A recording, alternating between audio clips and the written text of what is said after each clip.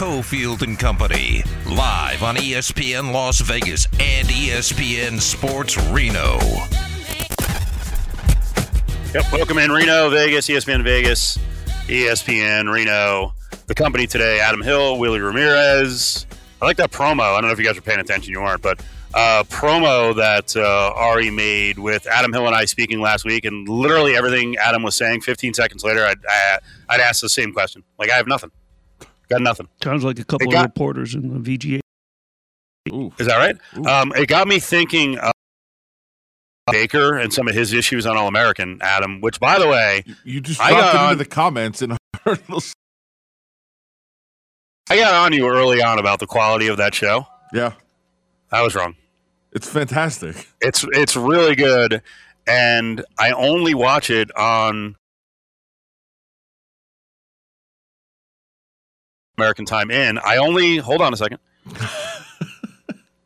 I only get to watch it, and there are moments where it's tear-inducing.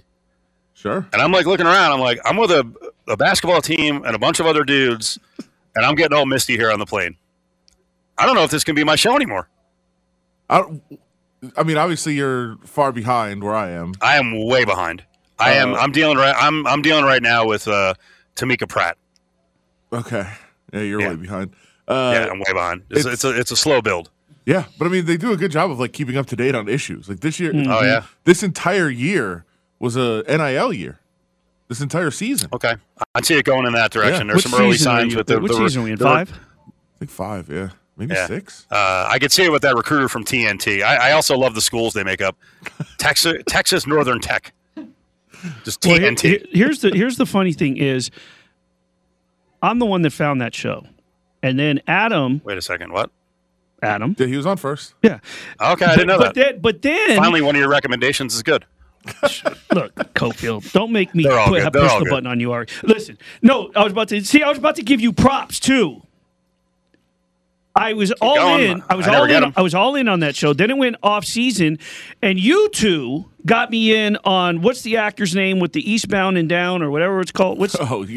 You got into vice principals and righteous gemstones, and so now I got to go back and probably rewatch the last season that I watched because I remember 1 and 2. I got to go back and get back onto my All-American groove. Here's the problem: I just started a new show. Oh boy, it's pretty funny. It's pretty good. It's called Ginny in Georgia. It's on Netflix. Okay, there's no way that's good. It's on Netflix. It's about a single mom. I'm out. With 2 kids, and the stuff that she pulls, oh man, it's great. Yeah, the women in and around my life are raving about it, Willie. So it's good to hear you like it. I'm out. Yeah.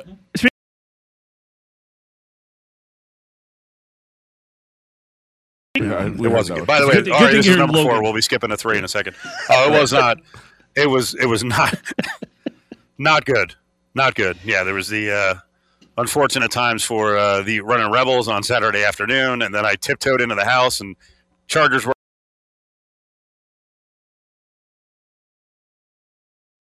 Born Injury Lawyers presents The Big 4 at 4.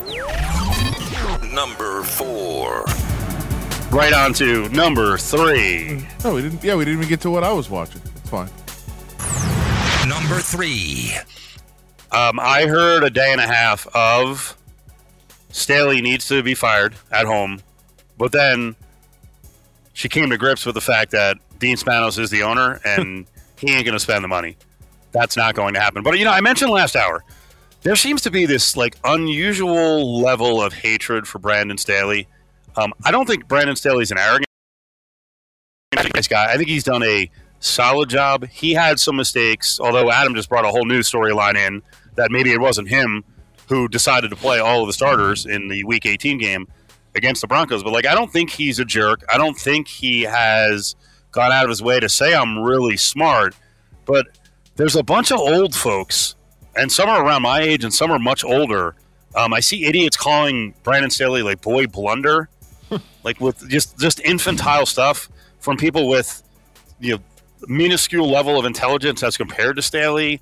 I see old coaches like Rex Ryan, who has been on this guy repeatedly. And he goes on with the national morning show on ESPN and just starts laying into him. This guy thinks he's the smartest guy in the room. He ain't close. Like, he may be in a math quiz or something like that, but this is football. This guy is so disrespectful to the game that the coaches that have coached, I'm going to go for it on fourth down. I'm the guy. I don't care what Bill Parcells did, Bill Walsh, Bill Belichick, and Bill anybody. Any of the Bills.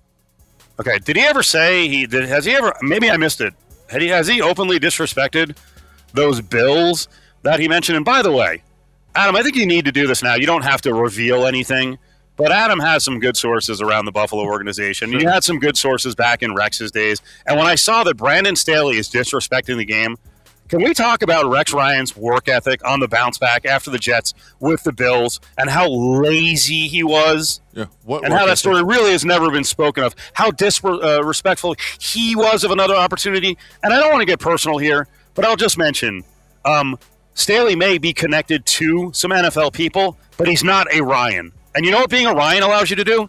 Get a second job. Yeah. Get a second chance. And give little effort and disrespect the game by not trying and not putting your all into a job. So that's a preposterous notion. And by the way, where is this? Are these people not watching games? This is not Brandon Staley of 2022. It didn't happen this year. Brandon Staley let a lot of people down, myself, and a lot of other people that believe in math. This year, he did not coach the way that this guy is saying he coached. That was the problem. I maintain they would have won if Brandon Staley 2021 was coaching the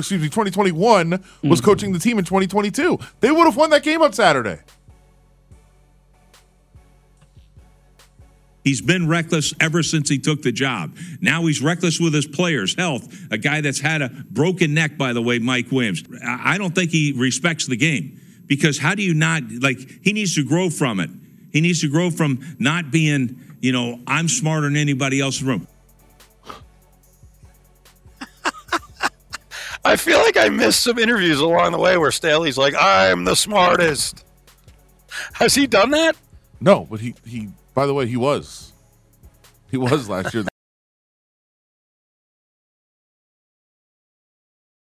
New age analytics and being more aggressive on third and fourth and short is actually the safe route. The reckless thing is playing for punts. Of course it is. And playing for field goals. It's more dangerous because you give your team a less chance to win, so it's reckless. You heard of one person's trash is another man's treasure. One person's reckless is another man's aggressiveness. It's way too deep. No. Cut and dry. This is what happens when you hire guys that have limited experience. What did he coach for 4 years or something? And he gets a job. We look at our own Jeff Saturday. He had no experience. He may be a good coach 10 years from now. Experienced coaches ain't going to lose these games, I can assure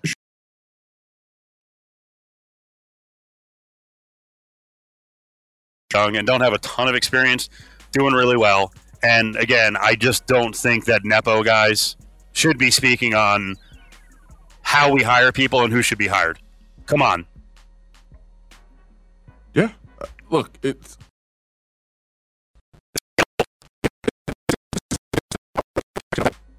That's what this is. Right. Anything new scares me. Yeah. Anything that's non-traditional scares me. Well, that's a you problem. Right. Well, that opens the door for a lot more people to have jobs and not just your tight-knit boys club getting every single job. That's what's scary. So where'd your dad work, son? Yeah. Where were his football jobs at? Oh, okay. All right. Well, then you're good. How old are you? 24? Yep. You're in for life. Good to go. It's absolutely wild, the protection that goes on. And by the way, why when people say there's not an issue with hiring, this is absolutely the case if there is. Number 2. I also love bringing up Bill Belichick, who has gone hyper-aggressive on fourth downs at times. He has been that guy in the past. He's one of the innovators. Remember the Colts game? Yes. We're inside our own 30. My defense stinks. Guess what? We're going forward on fourth down inside my own 30. Don't care. Disrespectful to the game. So ridiculous. What a weekend on social media, guys, especially the reaction yesterday to Brett Maher. Did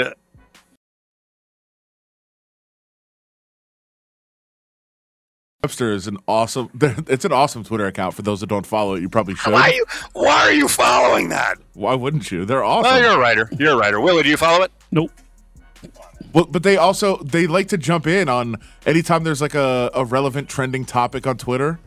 They'll the definition of a word, like a tweet that shows the definition of a word. So last night, as Maher was struggling with his extra points, they just decided out of nowhere to share the definition of the word yips. No relation to anything else. Just, hey, here's what yips means, and you can take it for what it's worth. So completely just trolling Maher and the Cowboys with their struggles. It's a noun, a state of nervous tension affecting an athlete in the performance of a crucial action. Yips. The big question is, Adam, next time you're filling in for Ben Goat, or next time you're covering a Running Rebel game, or next year with the Raiders, will you use it in your article? No, not necessarily. Not unless somebody has the yips. Well, obviously. I mean, you're not just going to use it to use it. That's what I'm saying. It's very rare. I mean, did Derek Carr in one of the last two games or in Pittsburgh have the yips? No, I think he had the Derek Carr. He had the cars. Did you guys watch the reaction on the Manning cast? And then also we've got tied into the back end of this is Jerry Jones being asked about Brett Maher and if he needs to be replaced. Oh, my God. You've got to be kidding me. I've never seen anything like it. Why are we kicking it? Why are we kicking it? What is going on? He can't believe it. Talk about a buzzkill. No one's ever missed three extra points in a row. That's got to be a record. A guy at halftime of a playoff game? Got to be a record. Will you look at some kickers this week? No. We won't. We just Good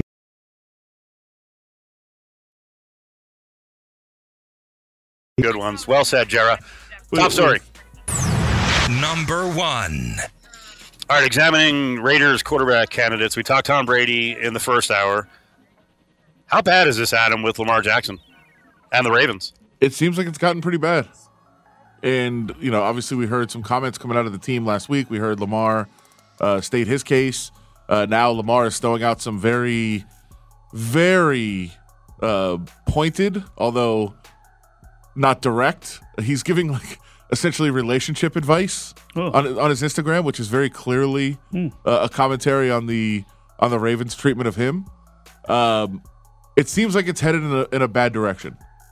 And I'm very, very intrigued by what happens in this offseason. My guess is that they give him a non-exclusive tag, which would be wild, which means any team can sign him, and they would just have to give up 2 first-round picks for him. And I think that's what the Ravens are going to do. Oh, Raiders. Right, Willie? Get involved here. Let's go. I'm all in on that one. Yeah. This is one guy I've been clamoring for. I'm all in to bring Lamar Jackson to Las Vegas. I would be yes. The only thing is I don't know how the McDaniels system and Lamar Jackson play into each other. Yeah, that would be tough, but it would be a good get. Adjust. Yep. Adjust. If you get a chance to get a franchise doesn't want to go through, which is have a 46-year-old bridge to a guy. This guy's ready now. If that's what the cost is, get involved. Get involved now. Coming up next, Miles Simmons, Pro Football Talk. He'll get in on the Lamar Jackson talk. Wake up and take a seat in the press box with Graney and Bischoff, weekday mornings from 7 to 10. I absolutely think it's wrong, all right? Because, number one, it's been built around him. We know how much he means to what this team has had from a level of success. All we judging you off of is all we have. All we have with Lamar Jackson is going to the playoffs, league MVP, and literally being the responsible party for why your team has had such a tremendous amount of success. Cofield and Company NFL insider Miles Simmons from Pro Football Talk joins us now. Former NFL player working with ESPN, Marcus Spears on the way back. Lamar Jackson going to be a real hot topic in the offseason for as long as this contract status lasts. Adam Hill, Willie in our Finley Toyota studios. Ari's there as well. Miles Simmons, our PFT National Football Insider, is up. Miles, how you doing, buddy? I am doing very well, Steve. How are you? I'm good. I'm fired up. Lots of exciting options to talk about for the Raiders at quarterback. We discussed TB12 earlier. Just minutes ago, we were getting into the fact that the Raiders can and probably should trade for Lamar Jackson. It is over in Baltimore. Well, I mean, I don't know if it's over, but yeah, it certainly does seem to be trending in a way that doesn't make me feel like that's out of the question, which is like really me like soft footing around the topic. But here's the thing with Lamar right now. I mean, I think all indications are that the Ravens really, really want to keep him and would prefer to keep him. But with what Lamar Jackson's contract demands appear to be, that probably is not something that Baltimore is actively going to accept. So I think that what's going to end up happening is they're probably going to put the non-exclusive franchise tag on him, which means that he can go out and try to find somebody who will sign him to an offer sheet that the Ravens will either have the chance to match or would get 2 first-round picks or some other form of compensation that the two teams agree to if Lamar Jackson then would be with a new team. And certainly that could be the Raiders. I think it's more realistic, which sort of is weird to say, that Tom Brady would be the team's quarterback in 2023 than Lamar Jackson, though. So you clearly were listening to the show when I said the exact same thing as what the Ravens were going to do. I'm not surprised that I agreed with the 2022 Nevada Sports Writer of the Year, Adam Hill, which, you know, I'm being joking about. But, of course. And I know that Adam hates this, but I do want. I'll move on. I feel like because we're talking about that as a way to get, you know, to get the potentially 2 picks if somebody does sign him, to put that tag on him. But it also, and you mentioned it there, it's also a way to just see like, all right, look, you think you're worth a certain amount on the open market. We've been negotiating. Let's see what you actually get. And then we have a firm decision to make on if we're going to sign that or not. And then the Ravens are able to set a market without directly negotiating with Lamar. Yes, and honestly, I think it might be better for the Ravens in that way because, look, Lamar Jackson, at least right now, represents himself. And that lends itself to some tough conversations between player when you're not dealing with an agent. And frankly, I also think it's pretty darn difficult for a quarterback to then just go out and market himself on the open market like that. That's not something that's easy where it's like, okay, I want this. How do I line these meetings up? How do we market myself in the best way? It's just a tough thing that I think the situation behooves having an experienced agent to handle those things. And I understand why you wouldn't necessarily want one. You know, you don't want to pay the 3%, whatever it is. But I think that, yeah, if you go out there and, you know, you basically, the Ravens can say, all right, Lamar Jackson, you think you're worth X. Well, go see if somebody will give that to you. And maybe we'll match it and maybe we won't. That does help the Ravens in terms of that negotiating. Tom Brady last night walks off the field, tips the cap, thanks the media in his presser.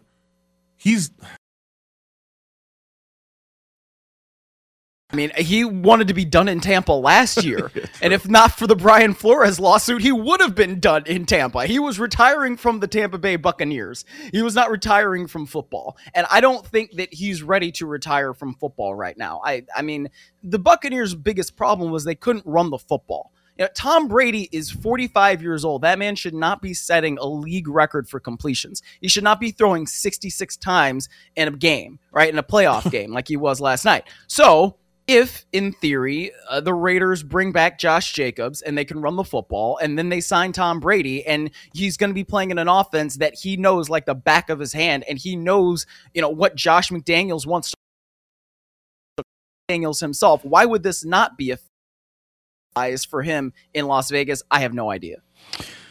Speaking with our insider from Pro Football Talk, Miles Simmons. Miles, a lot of talk about the different quarterbacks, but what about the one that served up a sermon 3 times this past weekend and got a bunch of tithing for his church? Where is Derek Carr headed? If I were the Washington Commanders, I would hire Greg Olsen as offensive coordinator, and I would bring in Derek Carr as my quarterback. And I think it's that simple, you know. And I understand that they have Jack Del Rio, and maybe Derek Carr didn't want to play for dust up at the Capitol. Maybe he does. But I think that where they are right now as a team, that would make a lot of sense. And, you know, people have brought up the Jets. I don't know if that's a good for him and Derek Carr, just for several different reasons. Seattle could also be a team that I'm not sure how much better he would be than Geno Smith. But I feel like the Commanders make a ton of sense, and I think he would fit there, and I think he would fit that team. What if, this is completely hypothetical, Miles. Okay. What if Greg Olsen still blames Derek Carr for getting everyone fired by spiking the ball should not have in the Cincinnati game? Completely hypothetical, Miles. I don't think Ollie holds that much of a grudge. I don't think so. You think so? I don't think that's what got everybody fired anyway. To answer your real question, Adam, he loves Ole. He might love him. I'm saying hypothetically. No, I know. I know. That spike was inexcusable last year. It was not called from the sideline. I'll just say that. Okay. I mean, I agree with you, and I don't think that you're wrong. But I also I think that there are ways to get over that. Miles, so we talked a little about how to get, or if Lamar is possible, Lamar Jackson. Obviously, a lot of speculation about Tom Brady. I was given a name last week. Steve and I didn't get a chance to talk about it last week when I was on the show. We glossed over it and completely forgot. If you remember back when this young man was about to be in the draft, Josh McDaniels was pushing to move up in the draft to grab one Baker Mayfield. Is he could that be a possibility, considering the Rams will have Matthew Stafford back, that they go after Baker Mayfield? I don't think Baker Mayfield should be a starting quarterback next year in 2023. I mean, does Jarrett Stidham and Baker Mayfield competing in May, in June, in July, or not really July, but then in August, like, does that excite you as a fan or as a media person? It doesn't excite me. I mean, I don't. Look, Baker Mayfield, I don't think is a terrible quarterback, but I don't think that he is one of the 32 best quarterbacks for next season. I just don't. I mean, I understand that, he was number 1 overall pick. He took the Browns to the playoffs and all that, but I think that his best bet for the rest of his career is to stay in Los Angeles with the Rams, Stafford, and then potentially one day be Geno Smith and be a starter again. The league decided to go against their written rules and kind of change around the playoff format in the AFC because of the canceled game. Bills-Bengals, neutral site this week. That's pretty cool. It should be. Yeah. That's the way it should be, though. You know what, Adam? I'm glad you brought this up, because this is something that really annoys me. Why did the Cincinnati Bengals get jobbed out of every single thing when they made those new rules, right? Everything was to help the Bills. I basically assumed that, well, the Bills would have won that game, so blah, blah, blah. I don't understand why we're assuming that. Cincinnati Bengals have been playing the best football in the basically since they lost to the Cleveland Browns on Halloween. I still think that the Cincinnati Bengals are going to come out of the AFC. I think that they're going to go to Buffalo, and I think they might beat the brakes off of them this weekend. I would not be surprised if that happened. Wow. If how Michael on the call, would he give us a excited one? What was going on at the end of that game? And I think the common perception there is that Al Michaels was subdued because he bet the Chargers and didn't want to see the Jaguars win that game. I don't think it's that. I think Al Michaels is I mean, that's kind of what it is. And Tony Dungy has never been that excitable. Oh, wait, the game was on Peacock, wasn't it? The game was on NBC. Oh, sorry. My bad. My bad. It was. Sorry about that, Miles. You did. But, I mean, listen, yeah, that's all I'll say. By the way, I have no problem if Al Michaels bet the game and was disappointed. I like that. So you don't have to say it. I will. I hope that's what it was. I don't think that that's what it was. Al Michaels is a but I don't know that means he'd root for the Chargers. Miles, we appreciate it. Thank you, buddy. All right, guys, take care. Hey, it's Miles Simmons, Pro Football Talk. Adam, did you watch? Willie, did you watch? Yeah. By the way, they barely mentioned the fact that it almost missed. You know how close it was to missing? What do you mean? The kick barely got in. It was in the upright. Yeah, I know. Yeah. It was close. You're right. Yeah, but you would have never known. Did you think the broadcast lacked zip? Yes, of course it did. Al Michaels bet the stop. We don't have to tiptoe around it. Al Michaels bet the Chargers. He wasn't happy, and that's fine. I like that. That's what all the people watching did. Like everybody has bets on the game. Why not be upset about it? Did he admit to that? No. I'm not willing to go there. I'm not willing to go there. I am. I don't think I'm willing to say he's 78 either. That's the excuse. He is though. I know. I don't know, man. As I watched it, because I think I was wrapped into the storyline, and I was watching with the SO, who's a Chargers fan, and I think the storyline for me was enough, and her grumbling was enough that I really didn't even notice. I thought Dungy was pretty good. I thought he was critical at least. Kicks up. It's good. I don't think that was a final call. Kicks up. Tam Penny-Otovich coming up in about 15 minutes, our Gambling Insider. Nothing can take my feet out from under me. There's nothing that can come against me where I'm not going to win in the end. There's nothing that can come against my household where the Spirit of God breaks it free and says, we don't need to worry about that. Y'all know how many text messages I've gotten saying, are you okay? Stop asking if I'm okay. You don't really know me if you're asking if I'm okay.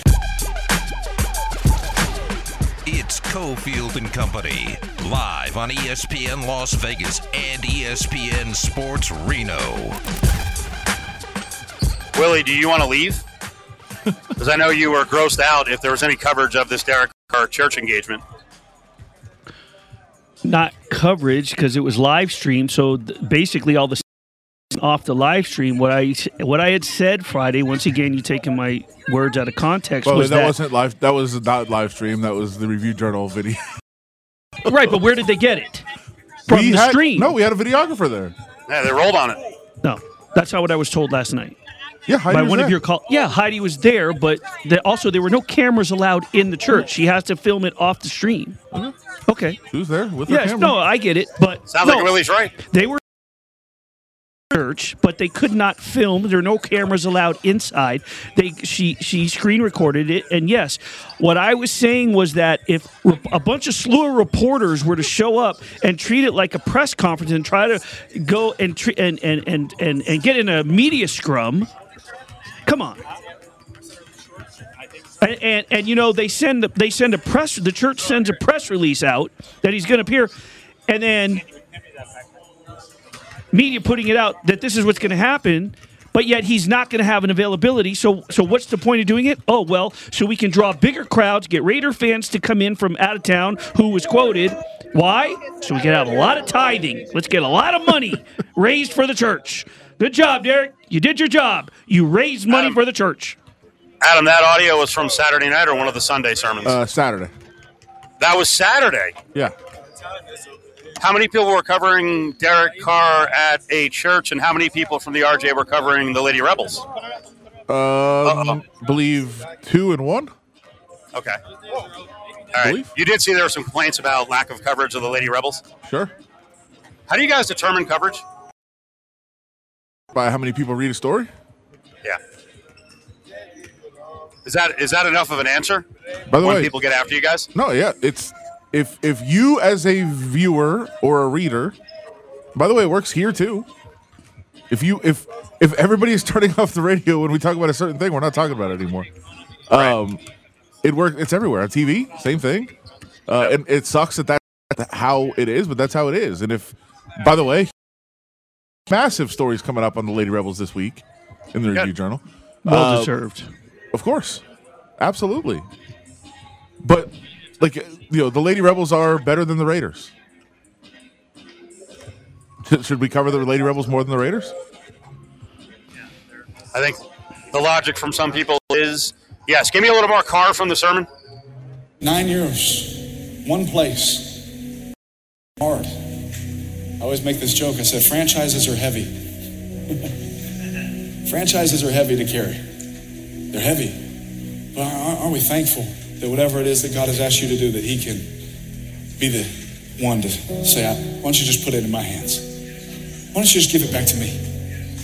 I have walked through the hardest times of my life, not knowing if my son was going to make it, not knowing if my grandpa was going to make it, not knowing what's next, not knowing my next step, not knowing these things. And I've walked through these times with an absolute peace and a grace that has covered me. That was a clip. Willie, what'd you think? Hold on a second. I'm catching the spirit. The music is catching the ghost. There's a live band behind him, by the way. You know, here's the thing. I shouldn't mock because I have one of my best friends, who you guys both know, is an ordained minister, and you get caught up in. It's just that this is a totally different side where I think that he was able to exploit and send a message as to here's who I really am, but yet there are a certain number of us who know it's not. It's Cofield and Company's Eye on Sports Betting with Sammy P.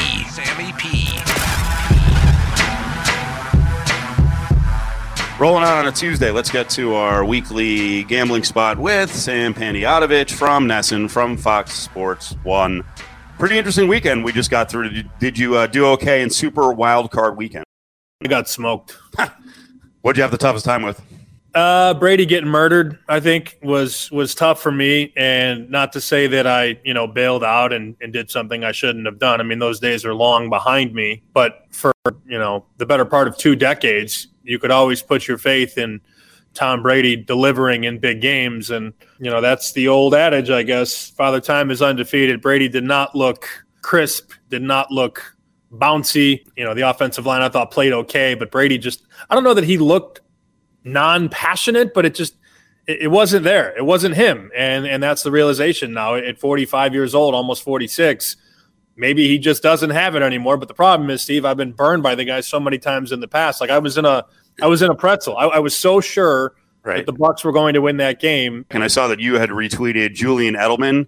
Was that a 4-game or 5-game parlay that he had, and he let it all ride? It was like 31,000 on the line. He let it all.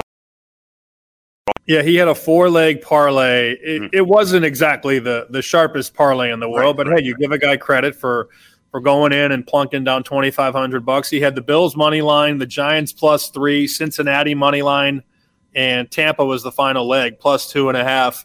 You bet $2,500 to win $31,000. And of course, a guy like Julian Edelman, who's made millions of dollars in his career, is not going to hedge that. I think the average bettor and people that are listening to this program would have bet $250 to win a lot less. I mean, you're still talking about, $250 at 12 to 1. I'm gonna do the quick math here. That's about what, $3,000. I would imagine you're going to go find a dime and maybe put a dime on the Cowboys to win the game outright. But hedging is a complex conversation. I mean, it's not for everybody. Some people like to let it ride. Others like to maximize the profit. Others like to just guarantee themselves something. But yeah, Edelman let it ride, and his old compadre Tom Brady let him down. Sam Panayotovich is with us here on this Tuesday. So Julian Edelman, like lots of poor schnooks out there, loses. We talk a lot, Sam, about the role of the media, the growing group of social media betting experts. I'll put that in air quotes.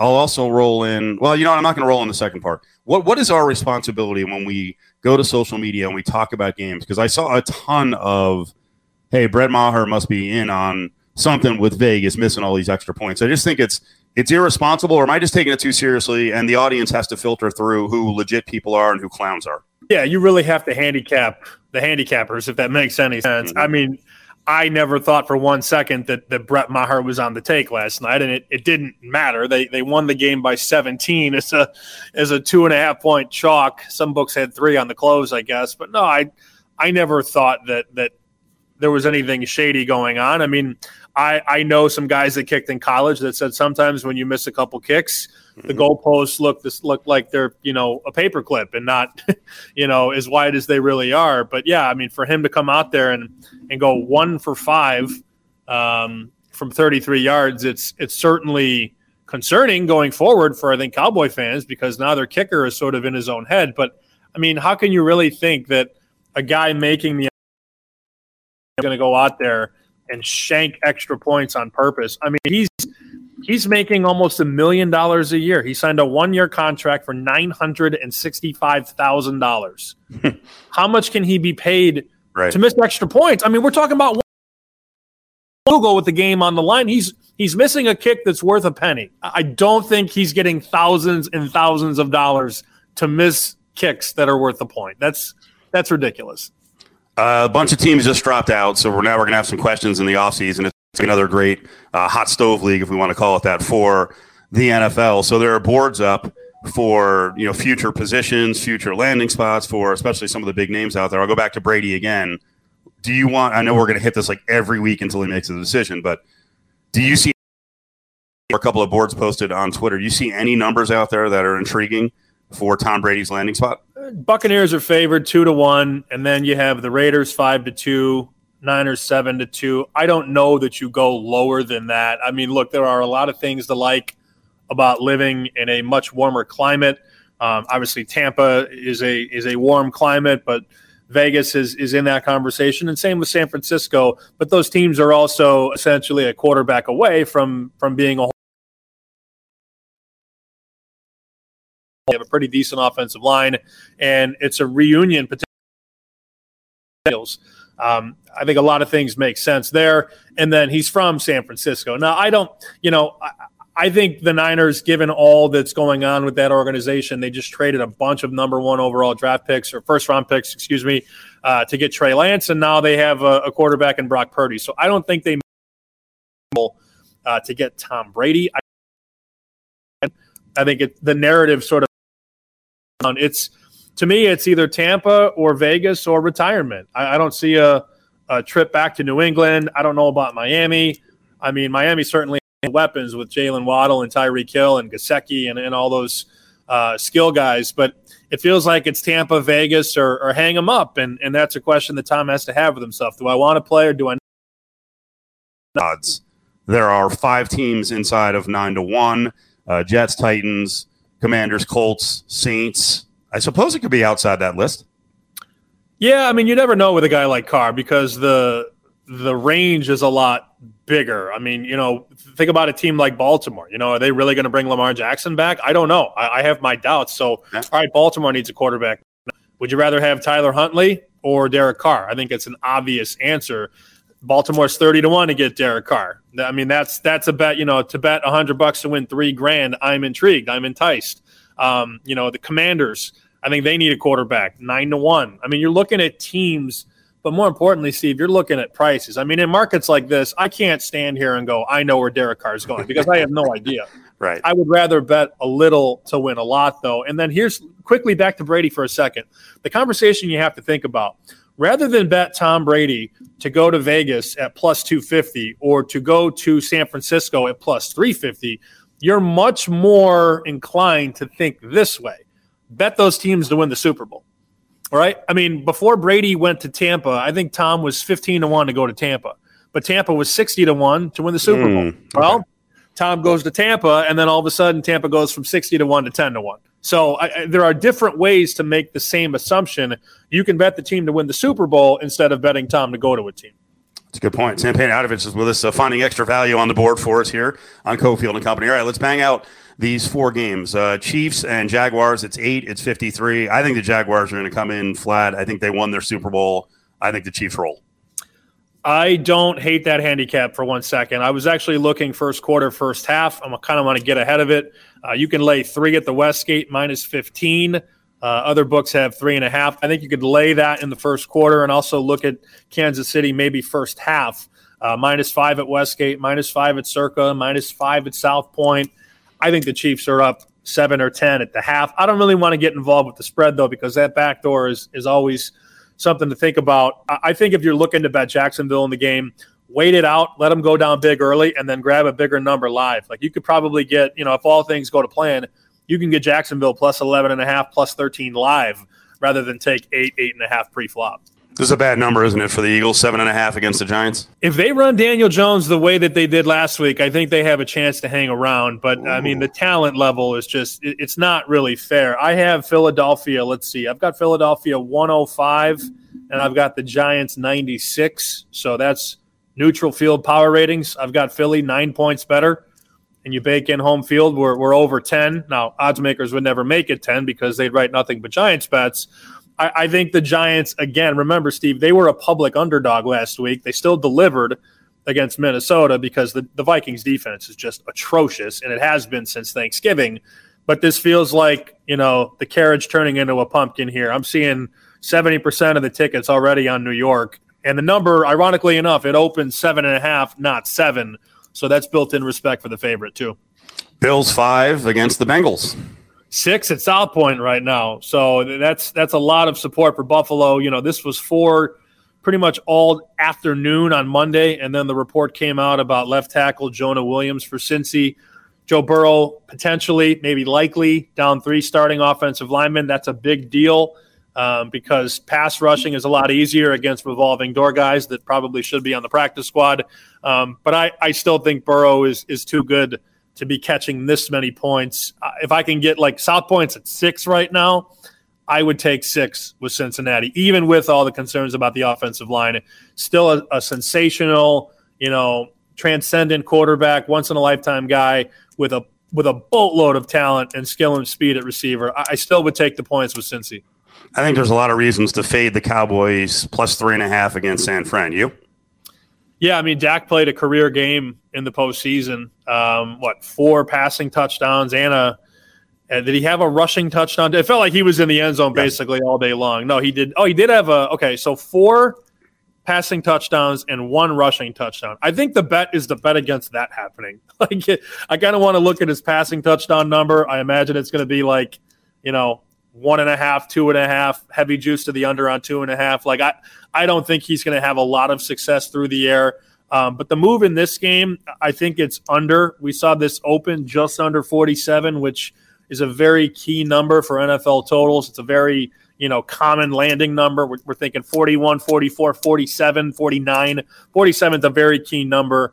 I think under's the move. I mean, Dallas scored a lot against Tampa. San Francisco scored a lot against Seattle, but scoring on Dallas and San Francisco is not easy. So I think these offenses have a lot more challenges this Sunday. I would go under 46.5, 47. I think that's fair.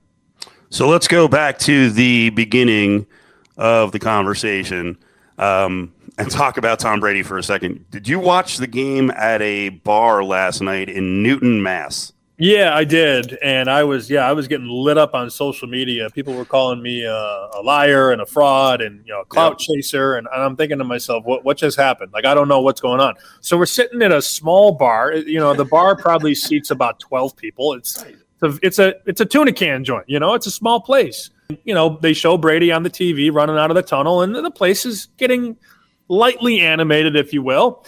And at the end of that run out, there's a guy in the corner who, says, Brady sucks, and everybody kind of looks over there and he's like, what? He hasn't, he's nothing without Bill.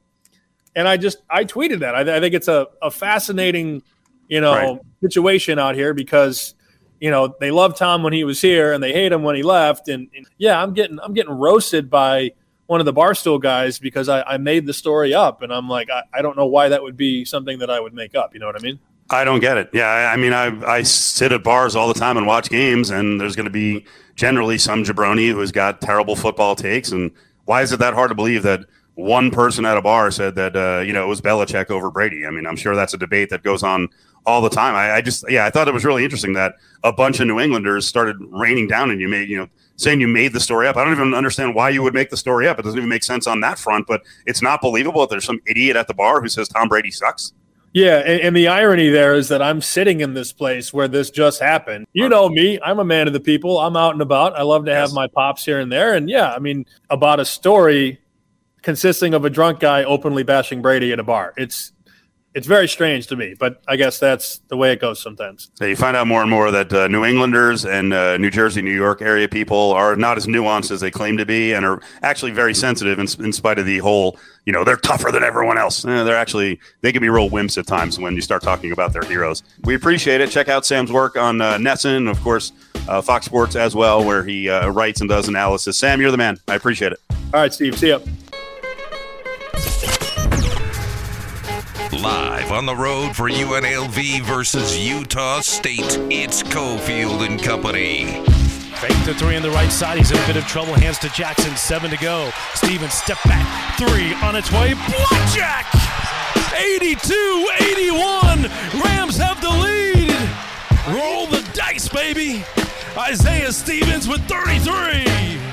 It's time for Cofield and Company with Steve Cofield. on ESPN Las Vegas. Willie's here. Adam Hill is here.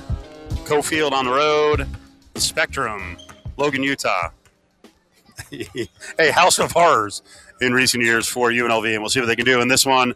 Running Rebel warm-ups coming up in less than 30 minutes. We're also going to have a elongated conversation with Curtis, who we hear on the pregame show, but that combo is coming up here in just a couple. All right, guys. We get out a little early today because 5:30 is Running Rebel warm-up. Are you going to drive around Trop and 15 just one last time for the memories? Either one of you. I'm going to try to avoid that area for the next 4 years. It's what? Tropicana, Willie. Tropicana is coming. I don't think people are ready for this. I don't think anybody knows this is happening. They've had the signs up for at least the last week that the closure is coming up. Willie, are you ready? I feel the worst for Willie because I live kind of further north. Willie lives way up north. I already told you. You're going to be okay, Willie? You got your surface streets picked out? Yeah, I already told you this 2 weeks ago. Last time we were in the studio together, I said I already know my plan.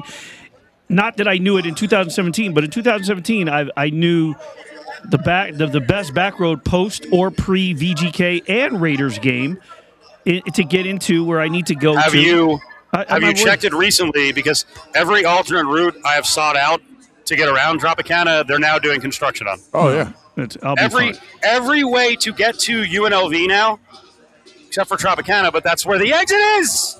But all the back roads, there's cones and barrels everywhere. Well, that's just it. I mean, that's been a way of, remember, I mean, I've been seeing that for decades. So that's neither here nor there. It's a matter of knowing, being able to get off and on. To be honest with you, I don't get off on Tropicana a lot anymore. I've been using the Russell exit. I don't even use the Tropicana to get to Golden Knights game. So I agree with you. Here's the problem. Now everyone is going to be using the Russell exit. I get it. And it's not and ready. every other route gets affected. Yeah. The good thing for someone, for people like me and Adam, well, not Adam. I feel bad for Adam because I'm usually walking into an arena or the stadium. Well, Adam gets pretty early during the NFL season because he's got some responsibilities he's got to do. But, I mean, I'm there 3 hours before puck drop. I'm there 4 hours before kickoff. So I'm already used to doing that. Adam, what was the night? Was it last week you were bragging about going from one venue to the other on a Saturday? Yeah, I went to the UNLV game to the UFC fight to T-Mobile. Yeah, okay. No chance. Yeah. You got no shot. By the way, all three of those things on Tropicana. Can you imagine? Yep. Can you imagine a couple weeks ago the Raiders finale, Raiders game, Golden Knights game, because they flexed it to Saturday. And by the way, this is not going to be done by the Super Bowl, right? I mean, I think their plan was to cut it real close. To have it done. It's 18 months. I thought the goal their project was all about F1. It had nothing to do with the Super Bowl. But I'm saying this is still going to be going on, right? Yeah, the Super Bowl is here a year away. Yeah. Yep. Oh boy. 6 o'clock tip. UNLV at Utah State. We grabbed Curtis Terry just a little while ago and started out the conversation with the former Rebel, talking about the 1-4 mark coming out of the gates for UNLV and what the mood of the team is right now. Yeah, Steve, I mean, from my perspective, it doesn't seem like they're too affected by it. I think that's a good thing. I mean, obviously, just from their mindset and how they're going about business, they seem to have a couple good days of practice since they last lost. I think the focus is just trying to come out and continue to be better, continue to compete at a high level. And so far we see that we don't seem to see any kind of guys like down in the dumps or kind of down on their luck or kind of the woe is me mentality in terms of kind of the slow start they've had at conference play. So hopefully they can have a bounce back game against a really good Utah State team, against a team especially that plays really good at home.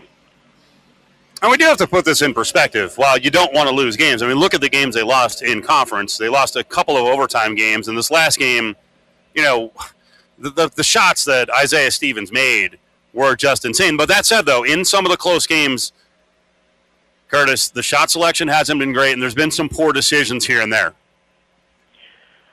Yeah, I think, obviously you got to give Isaiah Stevens credit. I mean, the couple shots that he made, some of those three-pointers, there's sometimes, there's not much more else that you can do in those situations from that standpoint. You put yourself in a position to try to win, and if a guy comes out and makes some tough shots like he did, you just got to kind of tip your hat to him, even though you're not happy or willing to accept the outcome. But from the standpoint from the Rebels, I think there's been times where sometimes there is some bad shot selection. We've talked about it, and Coach even mentioned it. Kind of sometimes not playing within the team sense of sharing the ball, kind of drive kick, spreading it out. But he does mention that he likes to give them freedom offensively. And we've seen that work really well at times. Other times it's easy to get bogged down, whether that's because you're just not quick into the front court, out of the back court after a miss or a make, or if it's something specific that the defense is doing to you. But I think it's a situation where the Rebels got to continue to rely on themselves and try to get back kind of that open court, that fast-paced game that they've been playing. But a lot of that was obviously led by the things that was happening defensively that they were doing to frustrate the opponent, to give them those opportunities to get out in transition, to get out in the open court, and try to have some success from that standpoint.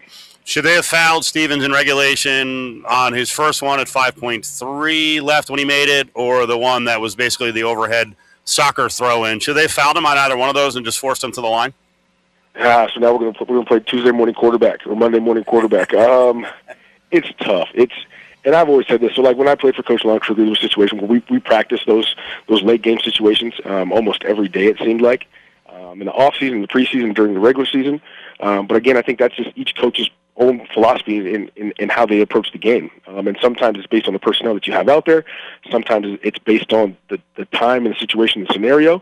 I think especially in the one that he hit from, maybe he pulls it back from behind his head from half court, that situation where he catches the ball with his back to the basket, so you do what you want. He's not able just to catch and turn and shoot.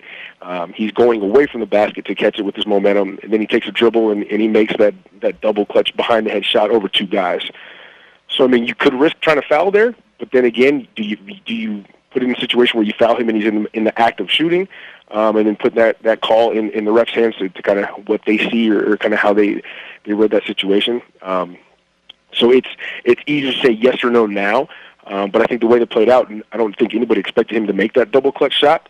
I know I didn't, but it's something that you kind of live with, and it ended up happening.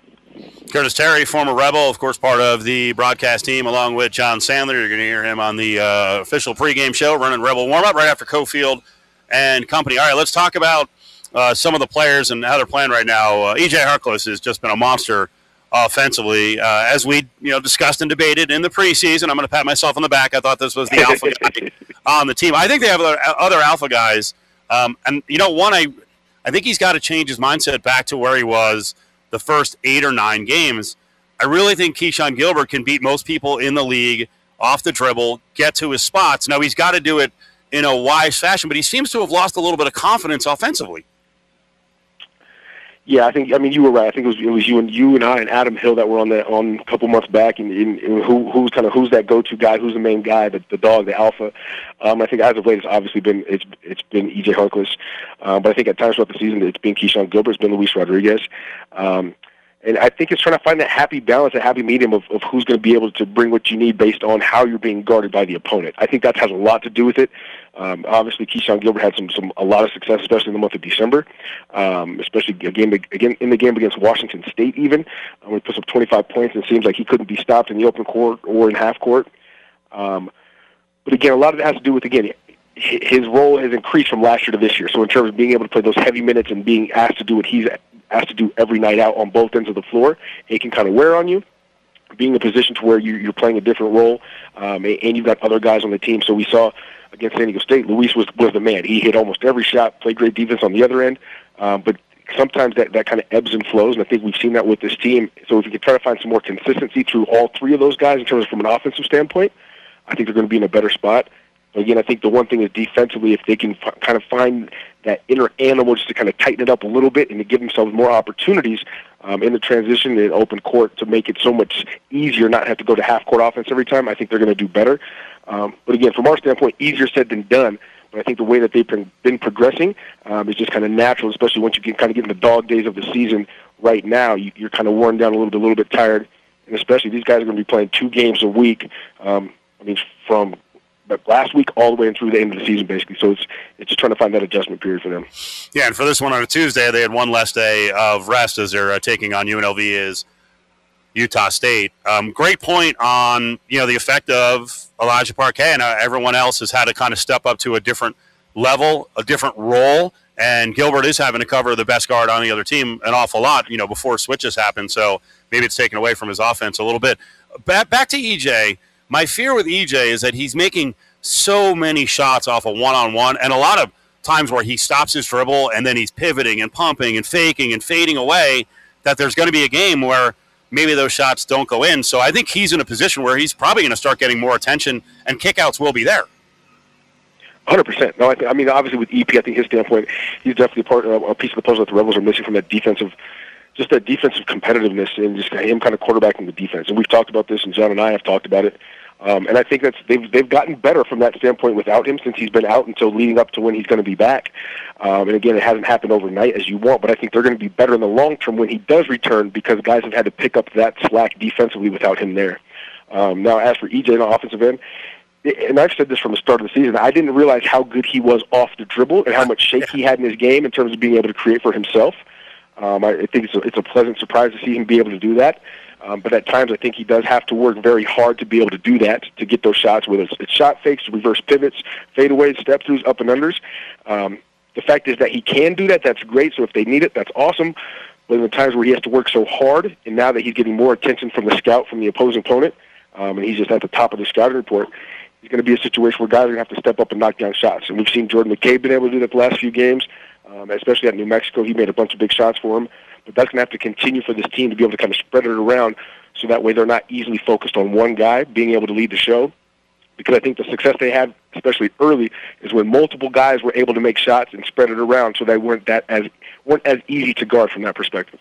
Yeah, I think Justin Webster's been gigantic in recent times. First of all, his defense is pretty good, and then he's being scouted as a guy who's a knockdown three-point shooter, and he's been really good with the catch and shoot. I think the next thing he needs to add to his game, and he did it at least once or twice in this last game against CSU, is keep the defense honest. If they're going to close out that quickly on him at the three-point line, go to the hole. Yeah, and we've seen that. He's done it a couple times. I think that's where he hits the teams off guard because especially late, he's been catching and shooting and with a quick release and knocking down threes at a high rate. Especially he started the season like that, especially once you go down to the game at San Diego. But I think that's where he opens things up is when he does shot fake, he can get to the basket, he's finishing. He's also finished through some contact, got some and ones. But then he's also not scared to be able to drive and kick those out and spray the shooters. And so, again, the different dynamic that he adds to the team I think is huge for them. But again, I think a lot of that is kind of taken away to a degree because now his role is different than when EP was in there starting and he comes in kind of more instant offense. So again, I think they're trying to ebb and flow and still trying to find themselves. I think it's just that consistency to make sure they can continuously do it for the full 40 minutes of a game. And they got a tough defensive assignment tonight against Utah State. Curtis Terry's with us. We're getting ready for UNLV at Utah State. Rebels really in need of a win after getting out to a really slow start here in the Mountain West Conference. First of all, let's talk about the bigs on Utah State. They've got a rim rocker in Dan Akin, who's a transfer in from Maryland Eastern Shore and Cal Baptist, and he's a leaper at 6'9". They've got Dorius, who's a 7-footer, who's dangerous, and then the other guy who's in is Funk, who's a transfer in from St. Joe's, and he's got the stretch elements. He really likes to shoot the three from the 4 or 5 position, so they got all different looks with these big guys. Yeah, and I think that's something that we kind of seen on the season for the Rebels. That's kind of giving them some trouble is when they have that stretch guy that can stretch the floor and kind of to a degree take that advantage away from UNLV being able to switch. Because if you got that big guy that pulls your big away from the basket, and so in terms of rim protection, in terms of defensive rebounding, and that's the times that we've seen that UNLV struggles is when guys are able to get straight to the basket with no rim protection, and then again offensive rebounding, an area that they've struggled in at times during the course of the season. And so I think that's going to be a focus for the Rebels.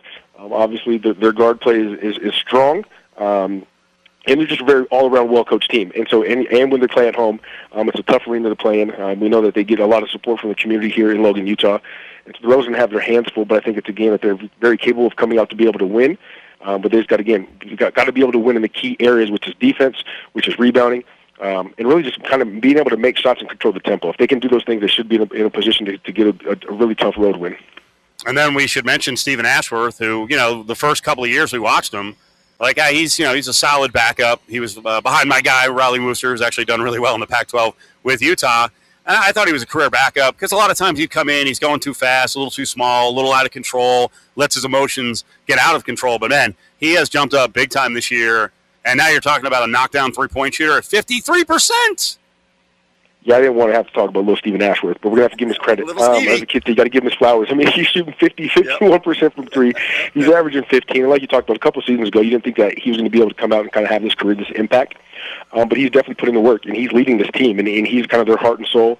And then you add in, obviously, Max Schogel, who's a bigger guard, that's been able to give other teams trouble because of his size and his ability to handle the ball. And so again, I think they've just put together a really well-rounded team, and I think it's probably wasn't as expected by many people when you lose your coach, and when you kind of lose your player of the year candidate in terms of what they've had. And so it's interesting to see that they still continue to have success. But not only is it good for them, it's good for the Mountain West Conference as a whole. And so the Rebels are going to have to be able to come out here and be in another dogfight. But I think that's what you're going to see every night out through the rest of the conference season for not just UNLV, but for all the teams. And folks, let me tell you, this building is a house of horrors for UNLV. I don't know what happens, because I don't think all the UNLV teams over the years have been bad defensively. But this gym against the Rebels is unreal, shooting the ball. And then, as Curtis said, the crowd gets into it. It's a really rowdy crowd. And I just feel like this is one of the basically it's like a mini pit. The fans are, but it's one of those places of all the roads that the Rebels go to, when rolling the wrong way, it's hard to stop it. Yeah, if you allow this is kind of like, I mean, as the weather is out here, and when they got the snow flurries, but when the snowball starts to roll down the hill, I mean, that thing can pick up speed and become huge very quickly. And it's definitely tough to stop these guys when they get on a roll, when they make some threes, when they get the crowd involved. It becomes a very hard place to play and to be able to win. But to try to nip that in the bud early, that's what the Rebels are going to have to do. But they can do that from a defensive standpoint. And we've seen that team they usually get themselves going defensively, so hopefully they can get some big stops, get some runouts, and really gain confidence. I think that would definitely bog down the Utah State Aggies. Curtis, awesome spot. We'll hear from you in just a couple minutes. Thank you. Sounds good, Steve. Want the skinny on UNLV football? Listen to the weekly UNLV All Access podcast with Cofield and Caleb Herring. A new episode drops each Thursday morning at UNLV All Access on Twitter. Webster's going to drive. Webster in the lane. Webster double clutch is good, and a foul. Woo! So the Rebels finally get a call. And a tough play by Justin Webster to tie the game at 62.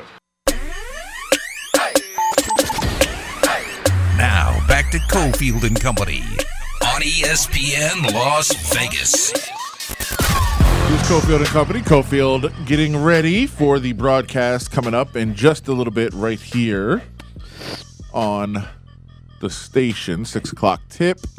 UNLV at Utah State as they continue their Mountain West schedule.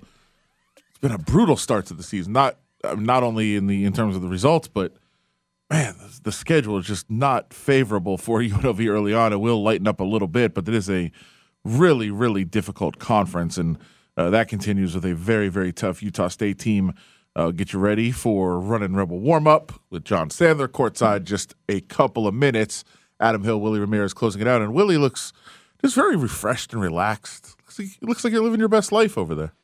Yeah, well, I try to randomly pamper myself, take care of myself, go to the right places. You pamper yourself more than anyone ever that you've ever known. Yeah, I left the game early last night. I went. I talked to Pete DeBoer. Sure. Watched before it, the game. Saw it get out of hand, and I said, I'm going to go, and I had to drop by the Meadows. I had an outfit that was being altered. Picked up some duds over the weekend at one of my spots. At one of the outfits I had to get altered. But I'm walking out, and I poke my head into Blended Craft Barber, and I was like, hey, y'all just take walk-ins, y'all this. I was just feeling them out, like, yeah, no, we're good. We'll take care of you. I said, I'll be back Sunday, but I didn't get to get my outfit Sunday, so I went last night. And I ended up going over there.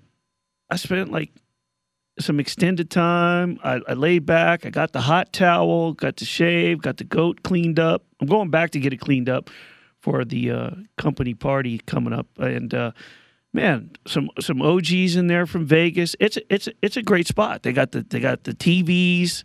They got the sports chat. The only thing missing was like Ice Cube and Ced the Entertainer. It was barbershop all over again. It was beautiful. So wait, you went yesterday and you're going back before? Well, yeah, because Friday? it'll grow out a little bit. So I'll get I'll color it up a little bit and then get the stragglies cleaned up and head to the event. Blended Craft Barber at the Meadows. That is and you know what I like about it? It's just what I appreciate. Just like my son with the gym, it's homegrown. Bare knuckle built by locals. Kid went to El Dorado. He's a grown man. He went to El Dorado, and he's built it up, and they got a couple around town. Blended Craft, check him out if you're looking for a good barbershop. Okay. Rebels coming up tonight, as we said. A lot of Raiders news coming up on the horizon. We don't know what is going to happen with Derek Carr, with Tom Brady. We do know Derek Carr is not going to be here. That marriage is over. That is official. Yep. A lot of decisions to be made, and I think a lot of people are very, itchy and jumping at what's the next. I haven't heard anything yet. Take it easy.